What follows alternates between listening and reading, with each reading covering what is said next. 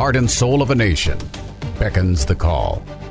The voice of our forefathers heard in the distance. A house divided against itself cannot stand. To reclaim our honor, our soul. The challenges of a generation call out.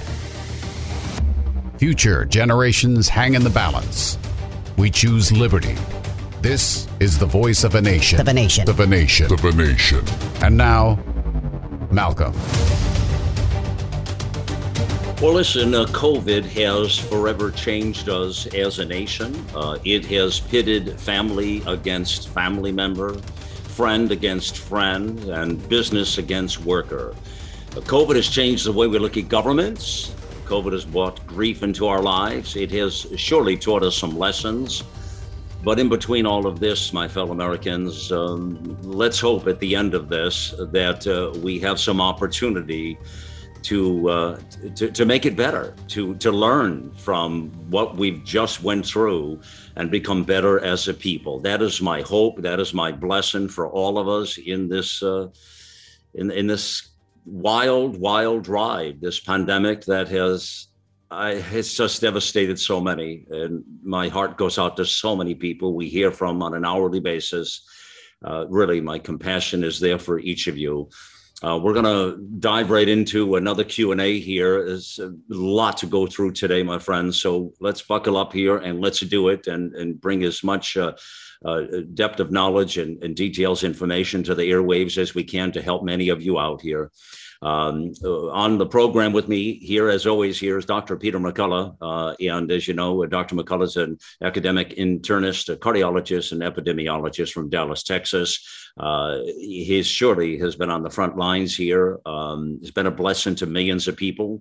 And he surely has made a big difference in this wild pandemic ride. Starting right at the top here, Dr. McCullough, let's jump right into the questions. This first one is from Robin. She says, and this is very heart-wrenching, is where I start here. My family just lost our dad to COVID, and we need some help in keeping safe. We need someone to help us find a new doctor since the last one did nothing to help us save his life.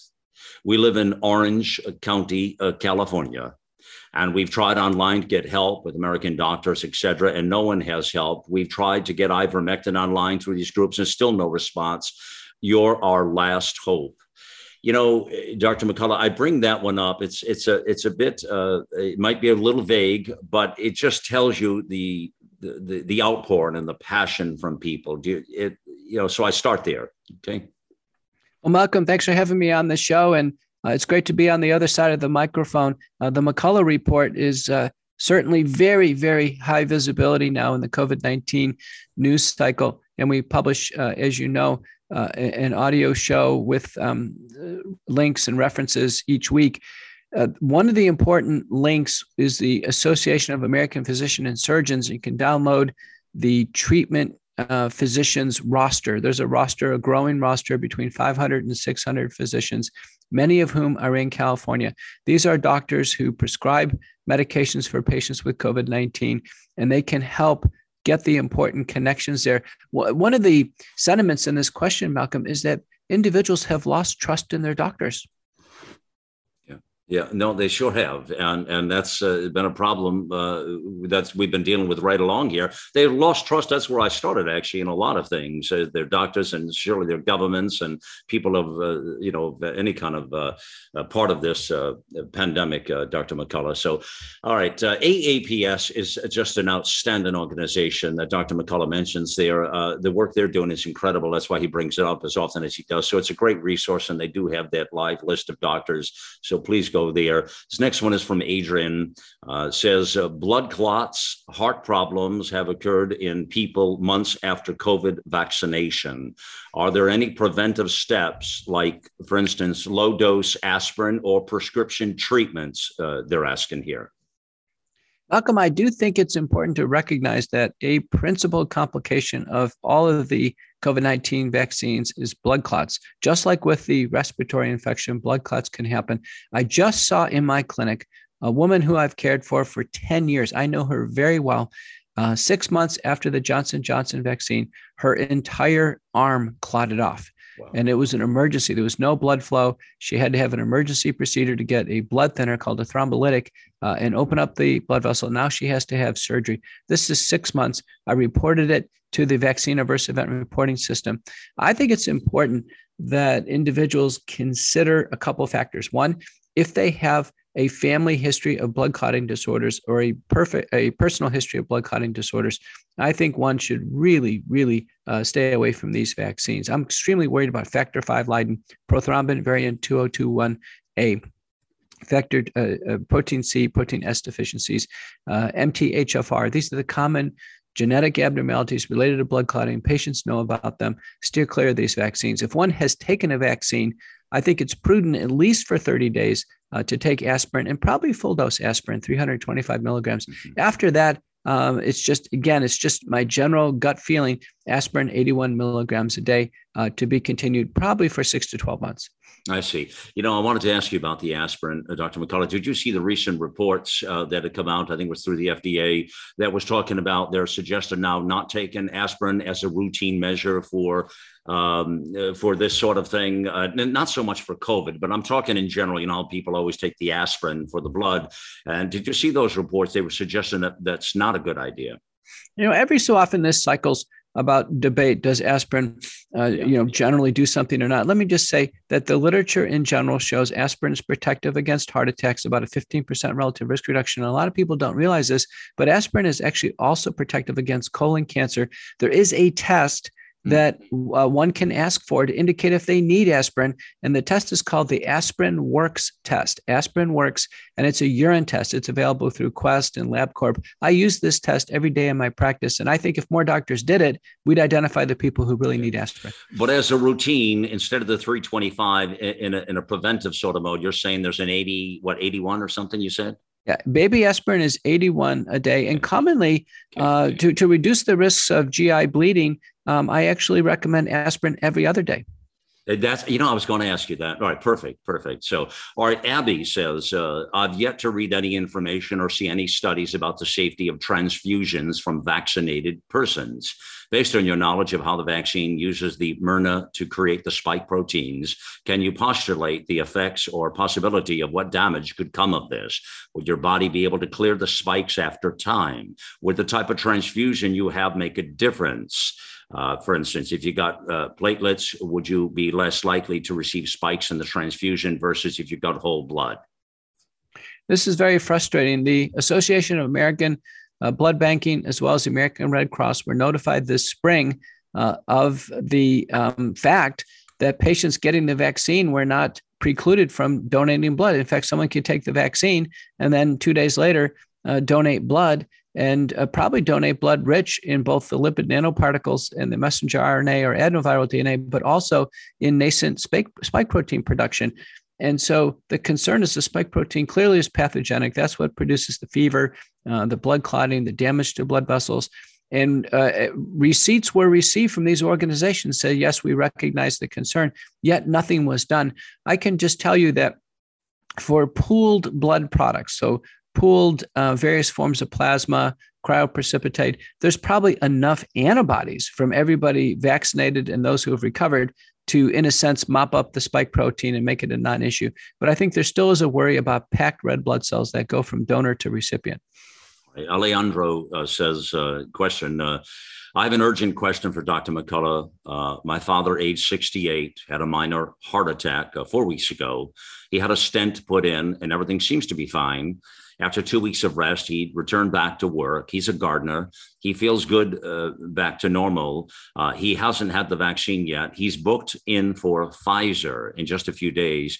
I am vaccine hesitant personally. My dad is a bit apathetic and just does what my mom tells him. Mom is very paranoid of COVID, understandably, as she follows too much media. What would your recommendations be if you were my dad's doctor regarding getting the vaccine post-heart attack? I'm very concerned this may not end well for my dad. Well, keep in mind, I can't give direct medical advice because I'm not the acting physician, but let me just say in general, I'm very concerned. This spike protein causes blood clots. We know a blood clot in a freshly implanted stent can be catastrophic. It's called acute stent thrombosis. In a paper published by a research group that I'm a co-author. So if one looks this up on PubMed, you can see that in respiratory COVID-19, when we put in a stent for an acute heart attack, there's a 20% chance that stent clogs off because the spike protein is so thrombogenic. I think the same principles apply with the vaccine. I think the vaccine should be given very, very distant in time, if it's given at all, for someone who has a freshly implanted stent. All right. This one's from Margaret. A couple of relatives of mine, plus a few sets of friends, have been vaccinated and just recently contracted COVID-19. It seems to be rampant in the vaccinated. These are the only people we hear about personally who are contracting COVID-19. Our friends and family all seem to be recovering with reduced symptoms. Will they now have immunity to COVID-19 going forward, or will they still be susceptible to a stronger variant that may come along? No, once one has the respiratory infection, even if they've in the background been vaccinated, their immunity now will be complete. It'll be robust, it'll be durable. And the observation that most patients who are getting COVID-19 are vaccinated is true because most people have taken the vaccine. We're at the point now, Malcolm, where in the 43rd United Kingdom report that's put out, the surveillance report on COVID-19 vaccinations, they now have in the United Kingdom, people over age 50, they have far greater than 80%, in some age groups, over 92% of individuals are fully vaccinated in the UK. And so those unfortunately dying of COVID-19 in the UK, the current estimate from that report is 81.8% of individuals dying with COVID-19 in the UK are fully vaccinated. Wow, that's incredible. Wow. Ellen says, I have heard that around the world, the SARS-CoV-2 virus has never been isolated, but scientists have identified over a dozen variants with specific changes in the spike protein. How can variants be identified unless the virus is isolated? The issue of isolation, I look at this as almost like a trick question that kids ask each other. Viruses are not like bacteria where they're isolated in a bacterial culture. But what we know with COVID-19 is that it does exist as an entity. And I refer the listeners to a paper by the first author. His last name is Caldas, Caldas, and you can look this up. And the name of the paper is Ultrastructural Analysis of SARS-CoV-2 Interactions with the Host Cell via High-Resolution Scanning Electron Microscopy. The Caldas paper is the best paper to quote on the fact that the virus really exists. You can see it within cells. It invades cells. It has all the characteristic properties. Now, the sequencing of getting the variants, that's actually done from the DNA. So the virus, the fluid that the virus is in, is basically everything's digested away except for the DNA. And then the DNA, in this case, is RNA because it's an RNA virus. The RNA is then sequenced, and then we can identify the variant. So we actually don't need to physically isolate and grow the virus in order to be able to do its identification by sequencing, which is done in community health and research labs. Okay, Almy says, first, I want to thank you for your commitment in bringing truth to the forefront. I am an RN and have seen information floating around about the contents of the vaccine that they include metal and parasites, which are still being studied. Is there truth to this? Why would there be parasites in a vaccine? I've also read that COVID may be parasitic as opposed to viral, maybe explaining why anti-parasitical meds are working to treat. Would you think that ivermectin could also treat those having vaccine injuries? The lack of transparency by the vaccine manufacturers has led to great speculation.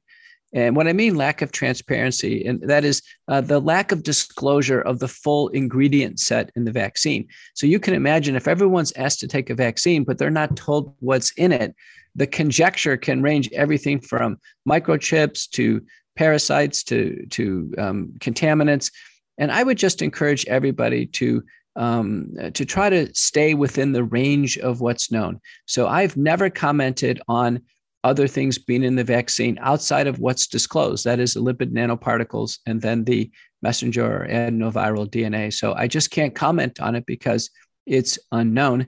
And that if we know enough about the current vaccines and the spike protein to be concerned. We don't need additional things right now. And I think these will come out as there's additional study. Now, on ivermectin remains very useful in treating COVID-19, but because ivermectin has some effects against the spike protein, it has been used empirically in some of the vaccine injury syndromes. I clinically have not done this, but I recognize others are doing it. Okay, Robert says, I'm trying to find out information on what Dr. McCullough's opinion is on the Novavax vaccine. I'm currently in a vaccine mandate and I'm going to lose my job. However, someone told me that Novavax vaccine might be like traditional vaccines and more safe, maybe. Looking for some hard facts from Dr. McCullough. I'm very favorable towards Novavax. We learned late in the spring that Novavax against the legacy variants looked every bit as good as Pfizer and Moderna, and its clinical trials were large and actually had a longer follow-up. Novavax is a purified spike protein, and it's made in a fashion through basically a biological system, and it contains no genetic material. They tested 25 and 5 micrograms of messenger RNA, and they went with the 5 micrograms of the spike protein, and they went with 5 micrograms. So that's actually encouraging. They went with the lower dose. It looks safer than Pfizer, Moderna, J&J, and looks every bit as good, but with the legacy variants. The $1 million question is, will the Novavax cover the Delta variant? It was scheduled to actually be commercialized in July of this year, and sadly, the FDA has delayed it. Novavax is an 800-employee U.S. company, and with Operation Warp Speed and all the U.S. resources, I am very concerned that the FDA is intentionally delaying Novavax as a potentially safer alternative to the other vaccines, intentionally because of potentially favoritism towards Pfizer, Moderna, and Johnson & Johnson. But the answer is yes. Wow. Novavax looks very good. It's like a tetanus shot. It involves no genetic material. There should be nothing that actually goes inside the cells and manipulates the genetics in the cells. And it should be systemically much safer. That's outrageous what you just shared with that. Your thoughts on that. Do you see, is there any indication that this is going to be approved shortly in the future here? Well, we're told now the fourth quarter of this year. I did get breaking news that in Australia, they have brought it forward for approval by the TGA. So the Australians may be the first to get Novavax. Keep in mind that there are 27 vaccines in development. Wow. And just like the early drugs of almost any category, early vaccines almost always are not as good as the later ones. It's just like computers or any other technology. Interesting. That's a good, interesting piece of advice for all of us to hear you say that. And that doesn't surprise me, Dr. McCullough. One more follow-up on the Novavax. This one's from Bill. You've expressed optimism about Novavax, which is the vaccine I had already been holding out for. Well, here's one again. There seems to be good clinical trial data for Novavax. But the other vaccines also had good trial results, then proved catastrophically unsafe in actual practice. He brings up a good point here. I want to monitor actual safety after release of Novavax before signing up for any shot. What source of data would you be watching, he says, 30 days or so after release to tell whether Novavax is actually safe to take? And that's a good question. We're going to have to watch sporadic case reports. Now, the vaccine adverse event reporting system by the CDC will have you can do a differential query and see how much of any vaccine is used and the safety report there. Let me just state the reason why Novavax biologically should be far safer is because the amount of spike protein is limited. It's very limited to 5 micrograms. When one takes an injection of Pfizer, Moderna, J&J, the spike protein in the human body is unlimited. And so each person probably produces a much different quantities of the spike protein, explains why one person would have a little reaction and the next person would have a fatal event. Yeah. All right. This one's from Karen. I was wondering what might stop the side effects if I take the jab. I hear a lot of these kinds of questions here. I heard one person say to take 3 milligrams of ivermectin. I've heard that as well. The day before, the day of, and the next day. Is there truth to that? I haven't seen any credible evidence that there's an antidote for individuals that take the vaccine. And it's interesting because the question is really posited towards this idea of, can I have my cake and eat it too? Can I take it? Can I take the vaccine and get some type of social contract value and at the same time not be medically injured? Mm-hmm. Right now, I can't see this. There are two links that I commonly send people for this. They're not my ideas, but they're links to other ideas where there's a blend of nutraceuticals or other things to try to buffet against the adverse effects of the vaccines. Okay. If you send me those links, I'll put them in the post here when this is in podcast, Dr. McCullough, okay, on this here that you say with the ivermectin. And I do hear a lot of questions about that. I love what you say about the social contract and the value, the cake and eat it too. Aren't we really all trying to do that, Dr. McCullough? I mean, come on. Boy, I would just love to take, if someone said the vaccine was placebo and you could just take it and go on with your life. I mean, who wouldn't do it, right? I know. That's what they told my wife when she was in the ICU with that antibodies treatment we had, that it could be the placebo. And so, okay, all right. But we really don't know because it's a study from the university, so that's kind of one of those kind of things. This one's from Gretchen. Hello, and God bless you for speaking truth in a Satan worshiping world. Wow. I had no intention in getting the jab, but my son, who is not walking with the Lord, agreed to go to church with me for 6 months if I get the jab. This is why I found this question so remarkable. Listen to this. I agreed to get it because I know that God's word never goes void. And since my pastor preaches straight from the Bible, he will hear the truth.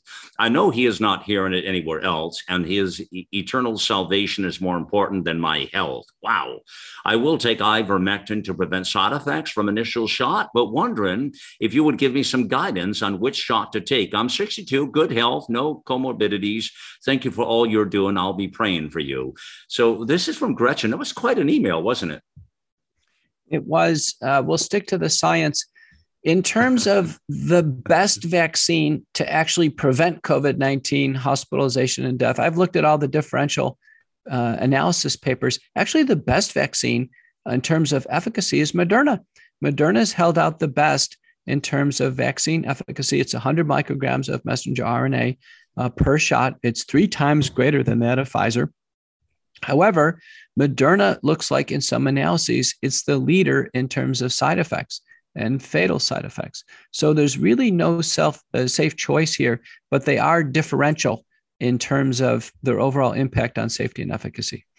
Yeah, I love your answer there. You're funny. I'll stick to the science. Good answer, Doc. So this one's from Carol.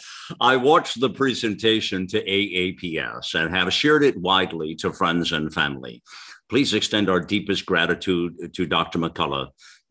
My husband and I are seniors in our middle and upper 70s, non-vaxxed, who were taking ivermectin prophylactically, but did eventually contract COVID. We have out-of-state family who wish to come and visit for some days, and we are concerned about shedding from the vax.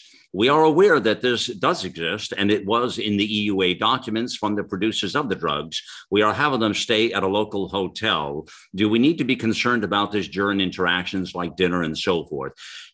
Just the remarkable essence of this kind of an email disturbs me which is where I started the program today, Dr. McCullough, talking about the separation of families and friends and business acquaintances. And here we are. But what do you say about this shedding and their involvement with them? If the couple, as I understand it, if they've already had COVID-19 and they've recovered, then they don't really have any risks at all about having vaccinated people around them. It's only newly vaccinated people within the first 4 weeks who go around unvaccinated, still susceptible individuals that there can be some minor shedding. I think overall shedding has been overstated. There's been some minor symptoms, changes in menses in young people. I've seen expression of shingles in a young person. But I tell you, seniors that want to get together, go ahead and get together. Don't stay in a hotel. Have them come over to your house. And, I have to say something. I've never seen a biological or medicinal therapy be so divisive. How can a vaccine, an injection, divide families and separate friends? Yeah, well, that's exactly it. That's why we started right there. This one's from Connie. So you have the first 2 Pfizer vaccines. Should you get the booster? We have a situation now. Let's just review this, what the current FDA CDC recommendations are Pfizer. Pfizer's 30 micrograms of messenger RNA. for someone who's immunocompromised. Let's take that group. Immunocompromised means an organ transplant, some type of rare immune problem, and then also people who take steroids in higher doses. This is the biggest group. That'd be asthma, COPD, people with polymyalgia rheumatica, other conditions. If you're on prednisone chronically, systemic lupus as an example, the current recommendations are Pfizer shot 1, then a month later, Pfizer shot 2, then a month later, Pfizer shot 3, and then 6 months after that, Pfizer shot 4. You know what my concern is, Malcolm?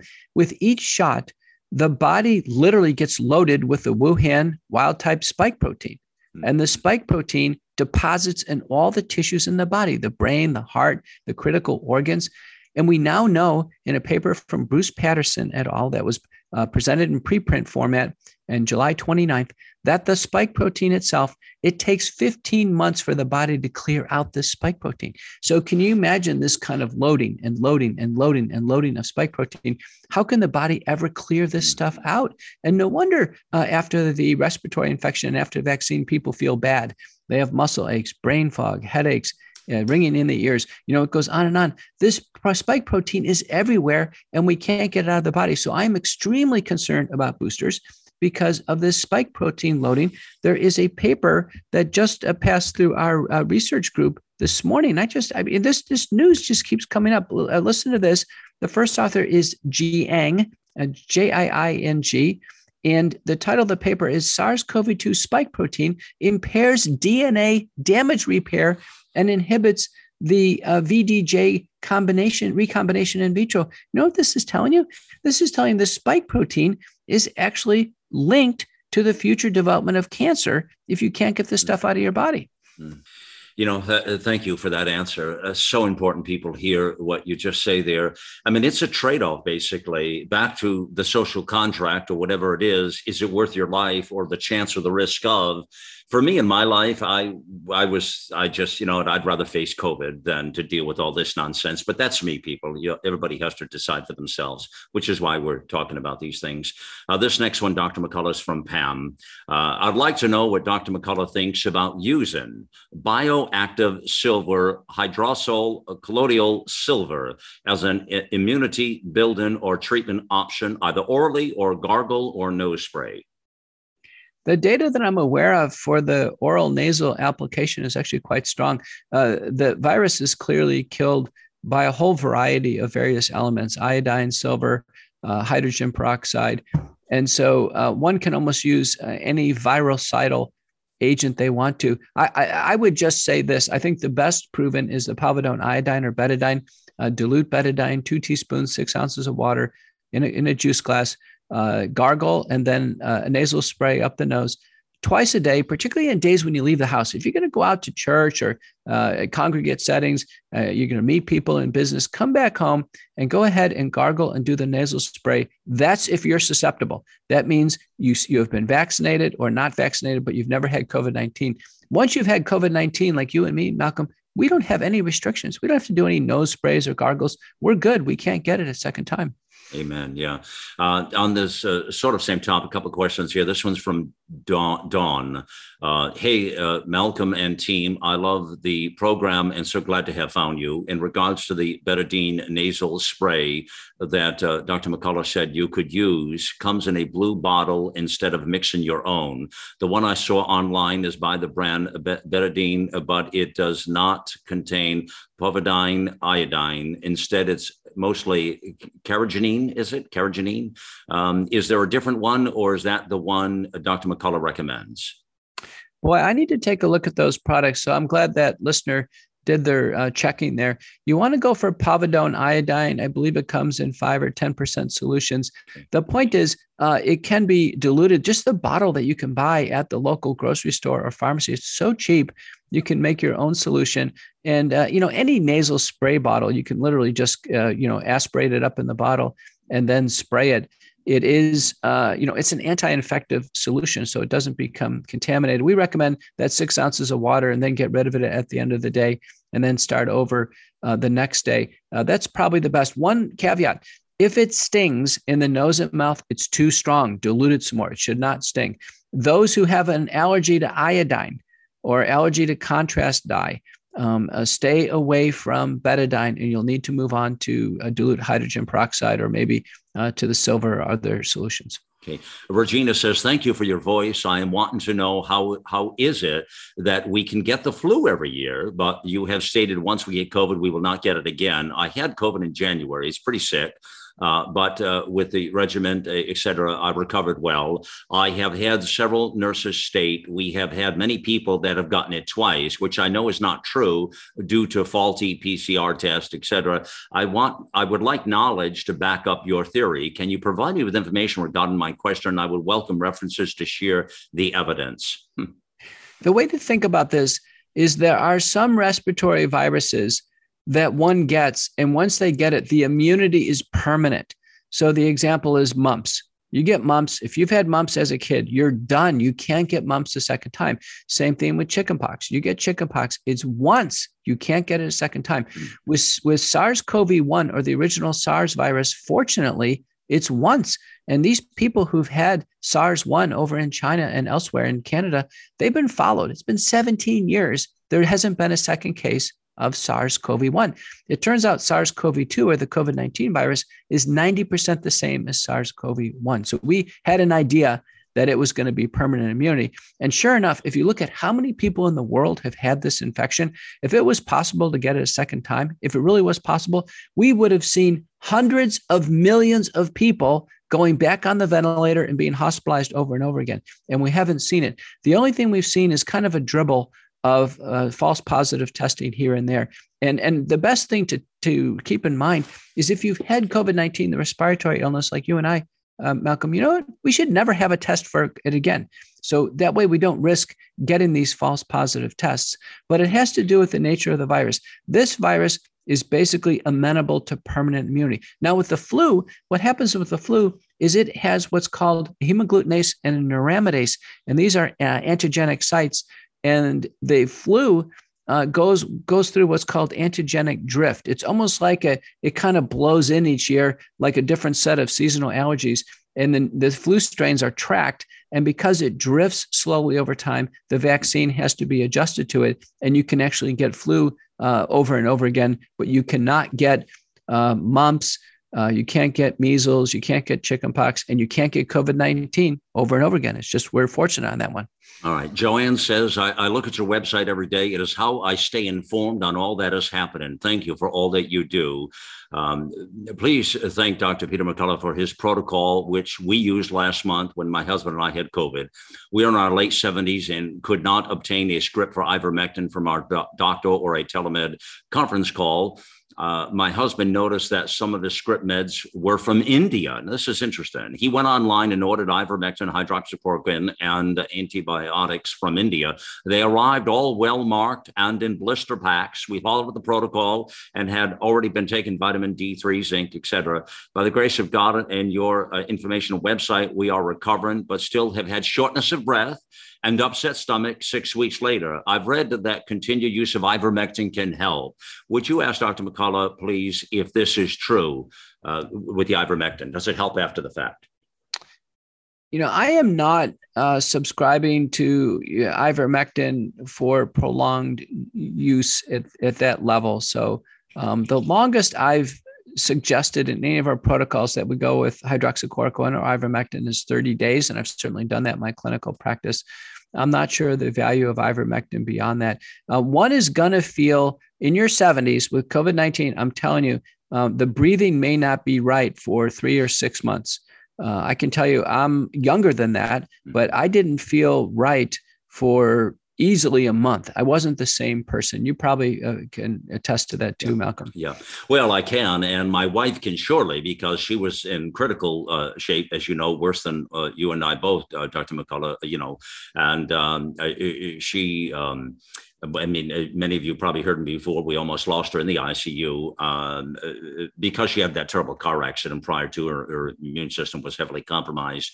But the point is that it's really about your faith and the regiment of doing all of these protocols and pushing through. And she's had some lingering effects, but she's getting better. And, you know, we're hopeful and optimistic that she will prevail here. And enemies, you definitely will prevail, but get the quality of life back is what I'm speaking about here. Well, listen, let me take a quick moment and tell you all we are with Dr. Peter McCullough here, and this is another Q&A here. These have been really entirely the most successful programs and very, very important to get the information out, and we so appreciate being able to deliver all of this information to you. Now, I want to mention to you that the information we're talking about is for educational purposes. Let's be clear. You have to have that personal interaction with your own physician, your own people in your circle. You can't, rely on other things. I mean, this is great for education purposes and have the knowledge and information, but it doesn't replace that visit with your own physician sort of thing. So, and we understand it's important you get the right physician, but it's important for you to understand as well that every case or question is very personal, and we certainly don't know all the facts and details of that. So as you can imagine, it's difficult. So this is more general, the information. The other thing is, I want to give you a program and note. This is going to be extraordinary, what I share with you now. We've been planning on this for several months, actually. It was hard to get the two gentlemen together, but we're actually going to do this. So next week, I want to mention to you, Dr. Peter McCullough here on the broadcast, yours truly there, and also Dr. Vincent Giampapa. Now, he is the founder of Healthy Cell. He is a very interesting man. He's a Nobel Prize nominee, very interesting because his product really talked about the health of our cells. And this was a very interesting moment. It was obviously before COVID when the company was founded, but we're going to do a Q&A. Very interesting Q&A. We will take specific questions on the cell health, that sort of thing, in this era of COVID we're in, as well as other things. And we'll be airing that next week. And let me just give you the date on that now. It will air on November 10th, a Wednesday. November 10th, Wednesday. You can hear that on America Out Loud Talk Radio. It will go to podcast by Friday the 12th. You can get it on demand there on any podcast network. And, of course, at the front page of our site at AmericaOutLoud.com. It's going to be a very extraordinary program. I'm looking forward to it, to have all of this excellence on that one broadcast with Dr. Vincent Giampapa and Dr. Peter McCullough. It'll be great to have both of them interacting on this. So I invite you to listen to that exactly. In the meantime, as we pause here, the other thing is the daily regimen of Healthy Cell is vital. It's an important part of my life, in addition to walking every day and walking. In fact, I have my wife out walking with me, and we're just enjoying the opportunity to walk several miles a day. I've got her up to about 2.5, 2.8. I typically do 4 or 5 miles a day, but that pushes it for her. But that's remarkable, seeing that she was in ICU for 10 days and just barely escaped the ventilator, so we're truly blessed, believe me. But anyways, in addition to that, Healthy Cell, it comes in gel form. They have the Immune Super Boost. They have the AM/PM product. I take both, by the way. REM sleep helps you sleep at night, focus. Their products are second to none. They're an amazing group of products there. All our listeners get 20% off the first order. Very simple. healthycell.com/outloud. And you're entitled to that, or just click the banner ad back at AmericaOutloud.com, or even our media player. You see the banner ad on that. We just revamped our media player. If you go to the website and click Listen Live, you'll get that, and it's very, very attractive. It's very, very cool, actually. So anyways, we're going to take a quick pause, my fellow Americans, but we will return just after the pause here. You're listening to the Voice of a Nation. Listen to Malcolm, the Voice of a Nation, on iHeartRadio or our free apps on Apple, Android, or Alexa. Let's get real. Let's get loud. On America Out Loud Talk Radio, this is McCullough Report. Are you tired of your tired vitamins? Consider Healthy Cell. These are pill-free vitamins that are in convenient gel packs. I like the Focus and Recall supplement. I use this a lot. Your brain uses a lot of energy, and it depends on a variety of micronutrients and vitamins. Boost your short-term focus and long-term brain power with Healthy Cell's Focus and Recall vitamins. So go to healthycell.com, use the code OUTLOUD, all capital letters, OUTLOUD, for a 20% off your first order of any Healthy Cell product. Let's get real. Let's get loud on America Out Loud Talk Radio. Each of us is born with 30 trillion cells that make us. These cells determine how we feel, perform, sleep, focus, and how long we live. And to live our best life, all we have to do is feed our cells. But most food and supplements don't reach our cells, keeping us from reaching our full potential. Make every cell count with Healthy Cell. Founded with a mission to empower people to take control of their own health at the most fundamental level, Dr. Vincent Jampapa, world-renowned cell researcher and medical doctor, created supplements that work at the cellular level to boost immune health, sleep better, focus deeper, and stay younger longer. Go to healthycell.com and use code OUTLOUD for 20% off your first order of any product. And that's healthycell.com. HEALTHYCELL, and use code OUTLOUD for 20% off. The silent majority has spoken. We say, let the silent voices be heard. You can be the voice of change. Contact our producer at liberty@americaoutloud.com. liberty@americaoutloud.com. Welcome back to the Voice of the Nation. It is Malcolm Out Loud here, yours truly, and it's a pleasure to be with you. And I always consider it a privilege to have you in our company here. So thank you for being part of this. You'll catch this program, The Voice of the Nation, weekdays, Monday through Friday, 6 p.m. And there is an encore at 10 p.m. Now, that's Eastern time, but you can hear us anywhere in the world on the iHeart Radio network, for sure. And you can, we have our own apps as well on Apple, Android, or Alexa, or that amazing media player I was telling you about before the pause there. Just hit the listen live button back at americaoutloud.com. All right, let's get right back to it. Dr. Peter McCullough is here with me as we take on more of these questions, and we're happy to get these answers out to you. This next one is from Deanna. Deanna says, God bless you for all that you are doing to save lives. Thank you so very much for your kindness and compassion for human life. We are living in a very scary world right now. Nazi Germany. My anxiety levels are through the roof, as I am very afraid for myself and my family and for what is yet to come. It's only because of doctors like you that I can sleep at night. Please don't stop fighting for all of humanity. We need your help. Again, thank you for your service and God bless you. Dr. McCullough, I had to read that. It wasn't a question, but I thought it was an important email.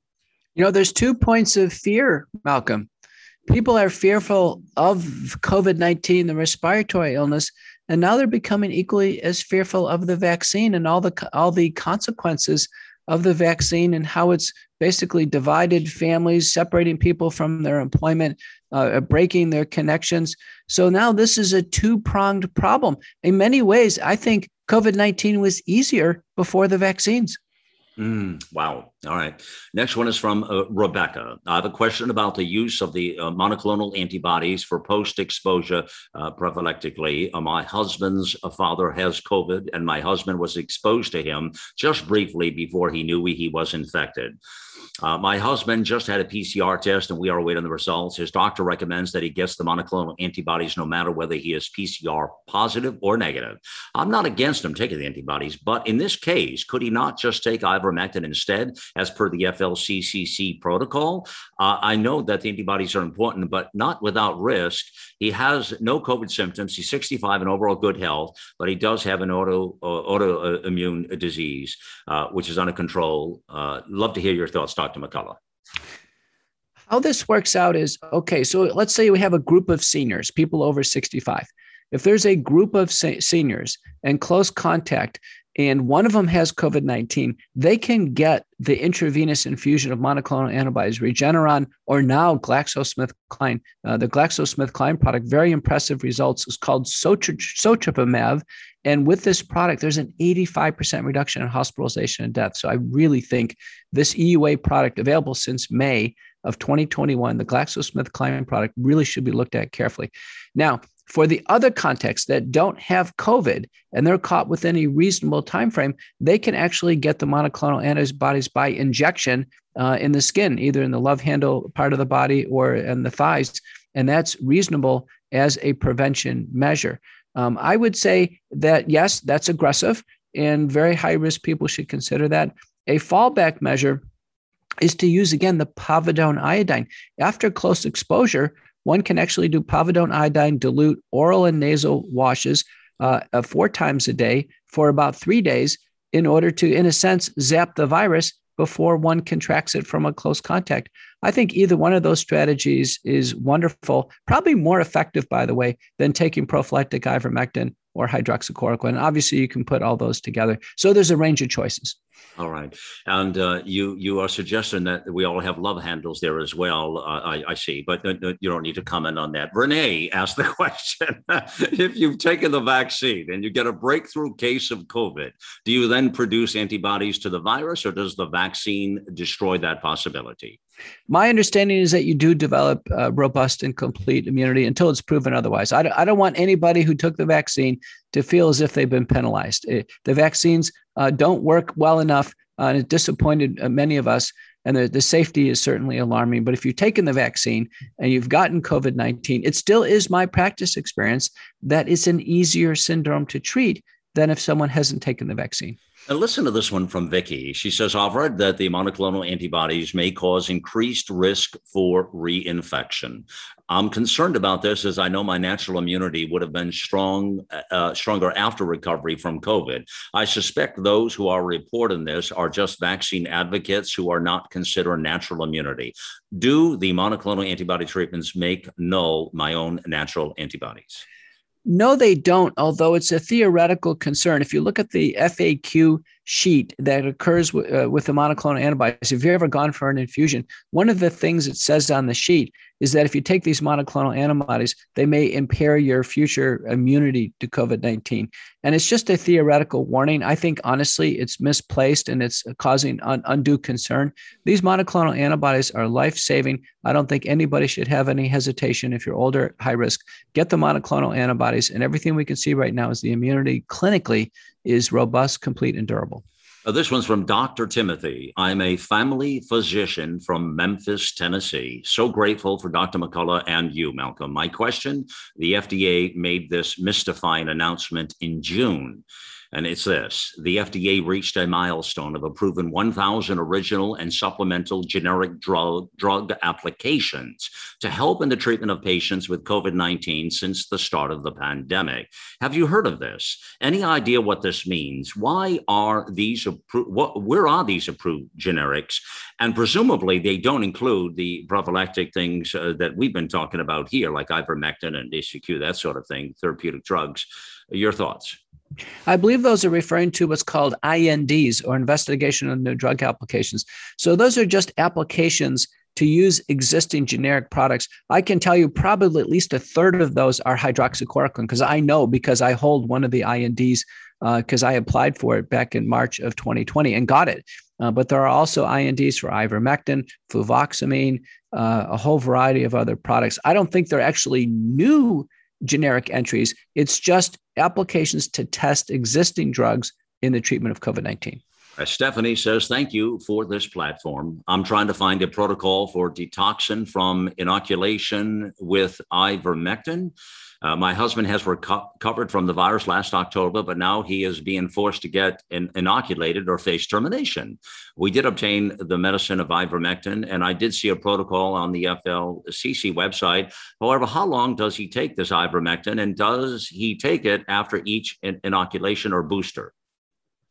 I can't give personal medical advice. This is one of these direct questions. I can simply tell you that taking the vaccine after one has already had COVID-19 is the highest risk situation. So we know this is one of the few conditions where it's clear it's a much higher risk than someone who hasn't been exposed to the virus. And not only that, but it's not needed. So if he's forced into it by his employer, he really is being put at an enhanced risk. And in fact, most state public health codes say that in order to force a vaccine on somebody, that one has to be what's called an imminent public health risk. And there's no way that anyone could take her husband and declare that he's an imminent health risk, because he can't get the virus. He can't give it to anybody else. So, I think this is an opportunity, instead of trying to, again, satisfy the temporary social contract and take this personal health risk. I think this is one where apply for exemptions, medical and religious, and then if refused, then go ahead and dispute it. I wouldn't try to fulfill this social contract for 3 months more of employment or 6 months. Remember, follow Israel. In Israel now, after 6 months, one reverts back to being unvaccinated. Your status changes And once you've taken the jab, 6 months later, now you're unvaccinated again, and you have to get in line in order to get that, again, that social contract of being vaccinated.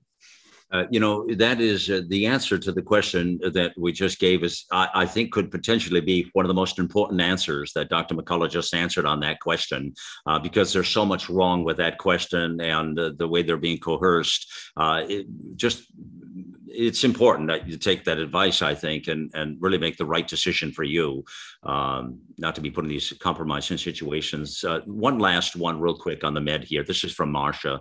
What are your thoughts about using veterinarian horse ivermectin adjusted for my body weight instead of prescription, since none of my doctors will prescribe? And I've never brought that kind of question up for you, and I've heard quite a few people ask it about the horse ivermectin. What do you say to that? As medical doctors, we are in no way endorsing the use of veterinary ivermectin. And veterinarians use this. It's a safe product for animals. Although, Malcolm, I have to tell you this anecdote. There are two very elderly people in our social circles that I've known for years. One of them's a patient. One had a hip fracture and in the hospital. The husband unfortunately fell and broke his neck. So they're both in their hospital. They're both flat on their back. And you know what? They get COVID-19. And so they both have COVID-19. They are stuck in the hospital. And so what the son did is he took the veterinary ivermectin, which looks like a tube of toothpaste, and he put it in a box, a toothpaste box, and told the nurses that he wanted his parents to actually use this specific type of toothpaste. And then he messaged them how to take the veterinary ivermectin. And so while they were denied care, which is typical in the hospital, they got almost no care for COVID-19. They actually surreptitiously took ivermectin in the hospital, the veterinary ivermectin, and they survived COVID-19. I had to tell you that anecdote. Wow. Well, a lot of people have referenced that. It's been in a lot of news stories. We've never talked about it here in the Q&A, so I thought it's worthy of touching on that. Let me get just a few last ones in here. This one is from Katie. I live in the UK and am trying to access the T-cell testing to understand my natural immunity. Oxford Immunotech offers the T-Spot COVID test. Please, can you advise how this compares to the T-Detect test you frequently discuss in your Q&As? And this one was on a site called tspotcovid.com. You know that? No, I'm going to have to research that one, Malcolm, but I'm glad to see other T-cell immunity products moving forward. Okay. The next one is from Maria. I am a past PICU nurse and have been closely following this unbelievable progression of medical tyranny. Say that fast 3 times, right? I have a question that I cannot seem to find the answer. Early during the pandemic, there was some discussion on whether patients on ARBs for hypertension may be protected due to the blocking of the ACE2 receptors, therefore decreasing the entrance of COVID into the cells. Do you have, or anyone on the network, have any information on this? There have been a whole range of publications. I'd say in general, the ACE inhibitors, drugs like lisinopril, ramipril, enalapril, they baseline are protective against mortality with COVID-19 and less so for ARBs. But in general, we don't stop these drugs in COVID-19 unless patients have low blood pressure. All right. Katie says, I was hoping that you could tell me where to get the natural immunity wristband that Dr. McCullough was wearing during one of his recent presentations. I want to wear it in an upcoming meeting and also share it with friends. Do you know about this? Yeah. Boy, that's an eagle eye listener who was paying attention there. Mike Shirkey, who's the Senate Republican Majority Leader in Michigan, ordered them. He had a big bag of them and he was passing them out. It turns out you can order natural immunity wristbands on the internet. I think any one of these wristband manufacturers can do it. I think it's a wonderful idea because it's the one thing that someone can do if they've had COVID-19 just as a talking point, that they're naturally immune. In fact, I wear it in the clinic. And, I respectfully wear a mask because that's the rules. But when I see a patient in the exam room, I let them know, listen, I've had the virus. I can't get it again. I can't pass it. are we comfortable in terms of taking off the mask? Each person's different, but I want to be respectful. And many say, listen, doc, I just soon take this mask off. I'm comfortable. Amen. Hallelujah to that. Casey says my company, which is a health insurance company, a large one, is stating that the reason they will not accept COVID antibodies is the CDC study on immunity after COVID. From what I can see, it is using the review from Kentucky, which is only 600 total patients over a 2-month period. One of the limitations is that they are not testing the immunized. Can you provide peer review studies that I can use for my plea to keep my job? Paul Alexander has now published, we're up to, I think, 102 studies supporting natural immunity. Go to the Brownstone Institute and look for Paul Alexander, 102 studies supporting natural immunity. The Kentucky study that was published in the MMWR, in my view, is invalid because what it does is it represents what's called testing bias. Do you know if someone takes the vaccine, the CDC says, don't do any more tests. And so if someone takes the vaccine, they actually don't have tests before gallbladder surgeries, heart catheterizations, other things. However, if someone has not taken the vaccine, but they're COVID recovered, they're treated as if they're still susceptible, even though they're not. And so they're subjected to far more testing. So because the naturally recovered are subjected to more unnecessary testing, there's possibilities for false positives. And that's what happened in the Kentucky study. The vaccinated, they simply just don't get the tests. So we have a bogus case count in the Kentucky study, making it look as if those who got vaccinated have lesser cases of COVID in the future, where it's all false positive testing. The Kentucky study reported no clinical outcomes. There was no report whether or not someone was sick. I think it's all false positive testing. Okay. All right. So a couple of footnotes here to fill everybody in on. And first is the McCullough report. Okay. So Dr. Peter McCullough's show, that program plays every weekend, Saturday and Sunday on the network on America Out Loud Talk Radio. Now, plays at 2 p.m. Eastern time. Okay. And there is an encore at 7 p.m. Saturday and Sunday. You can hear that on the network.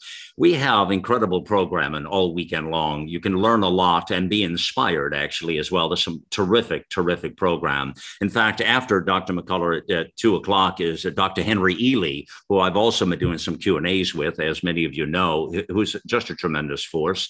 Energetic Health Radio, that plays at 3 p.m., by the way, on Saturday, Sunday as well. But I want to mention that to you. Now, all the shows go to podcast, and they'll go to podcast typically Monday, no later than Tuesday morning, all the shows on the weekend. So you'll catch the McCullough Report there as well on the podcast network. That other footnote, just to remind you now, next week, extraordinary Q&A we're going to have. We've been planning this for months. It's going to be with Nobel Prize nominee Dr. Vincent Giampapa of Healthy Cell, and with Dr. Peter McCullough. I'm really looking forward to this. I'm going to be like a kid in a candy store on this one, I have to tell you. That'll be on Wednesday, the 10th of November. You can tune in and listen to that on America Out Loud Talk Radio. It will go to podcast on Friday the 12th or so, so catch it there. Listen, it's all back at AmericaOutloud.com. Help us share the out loud truth, and we're on a mission here of liberty and justice for all, my friends. Thank you for being part of the mission here. It's time to get involved and get loud.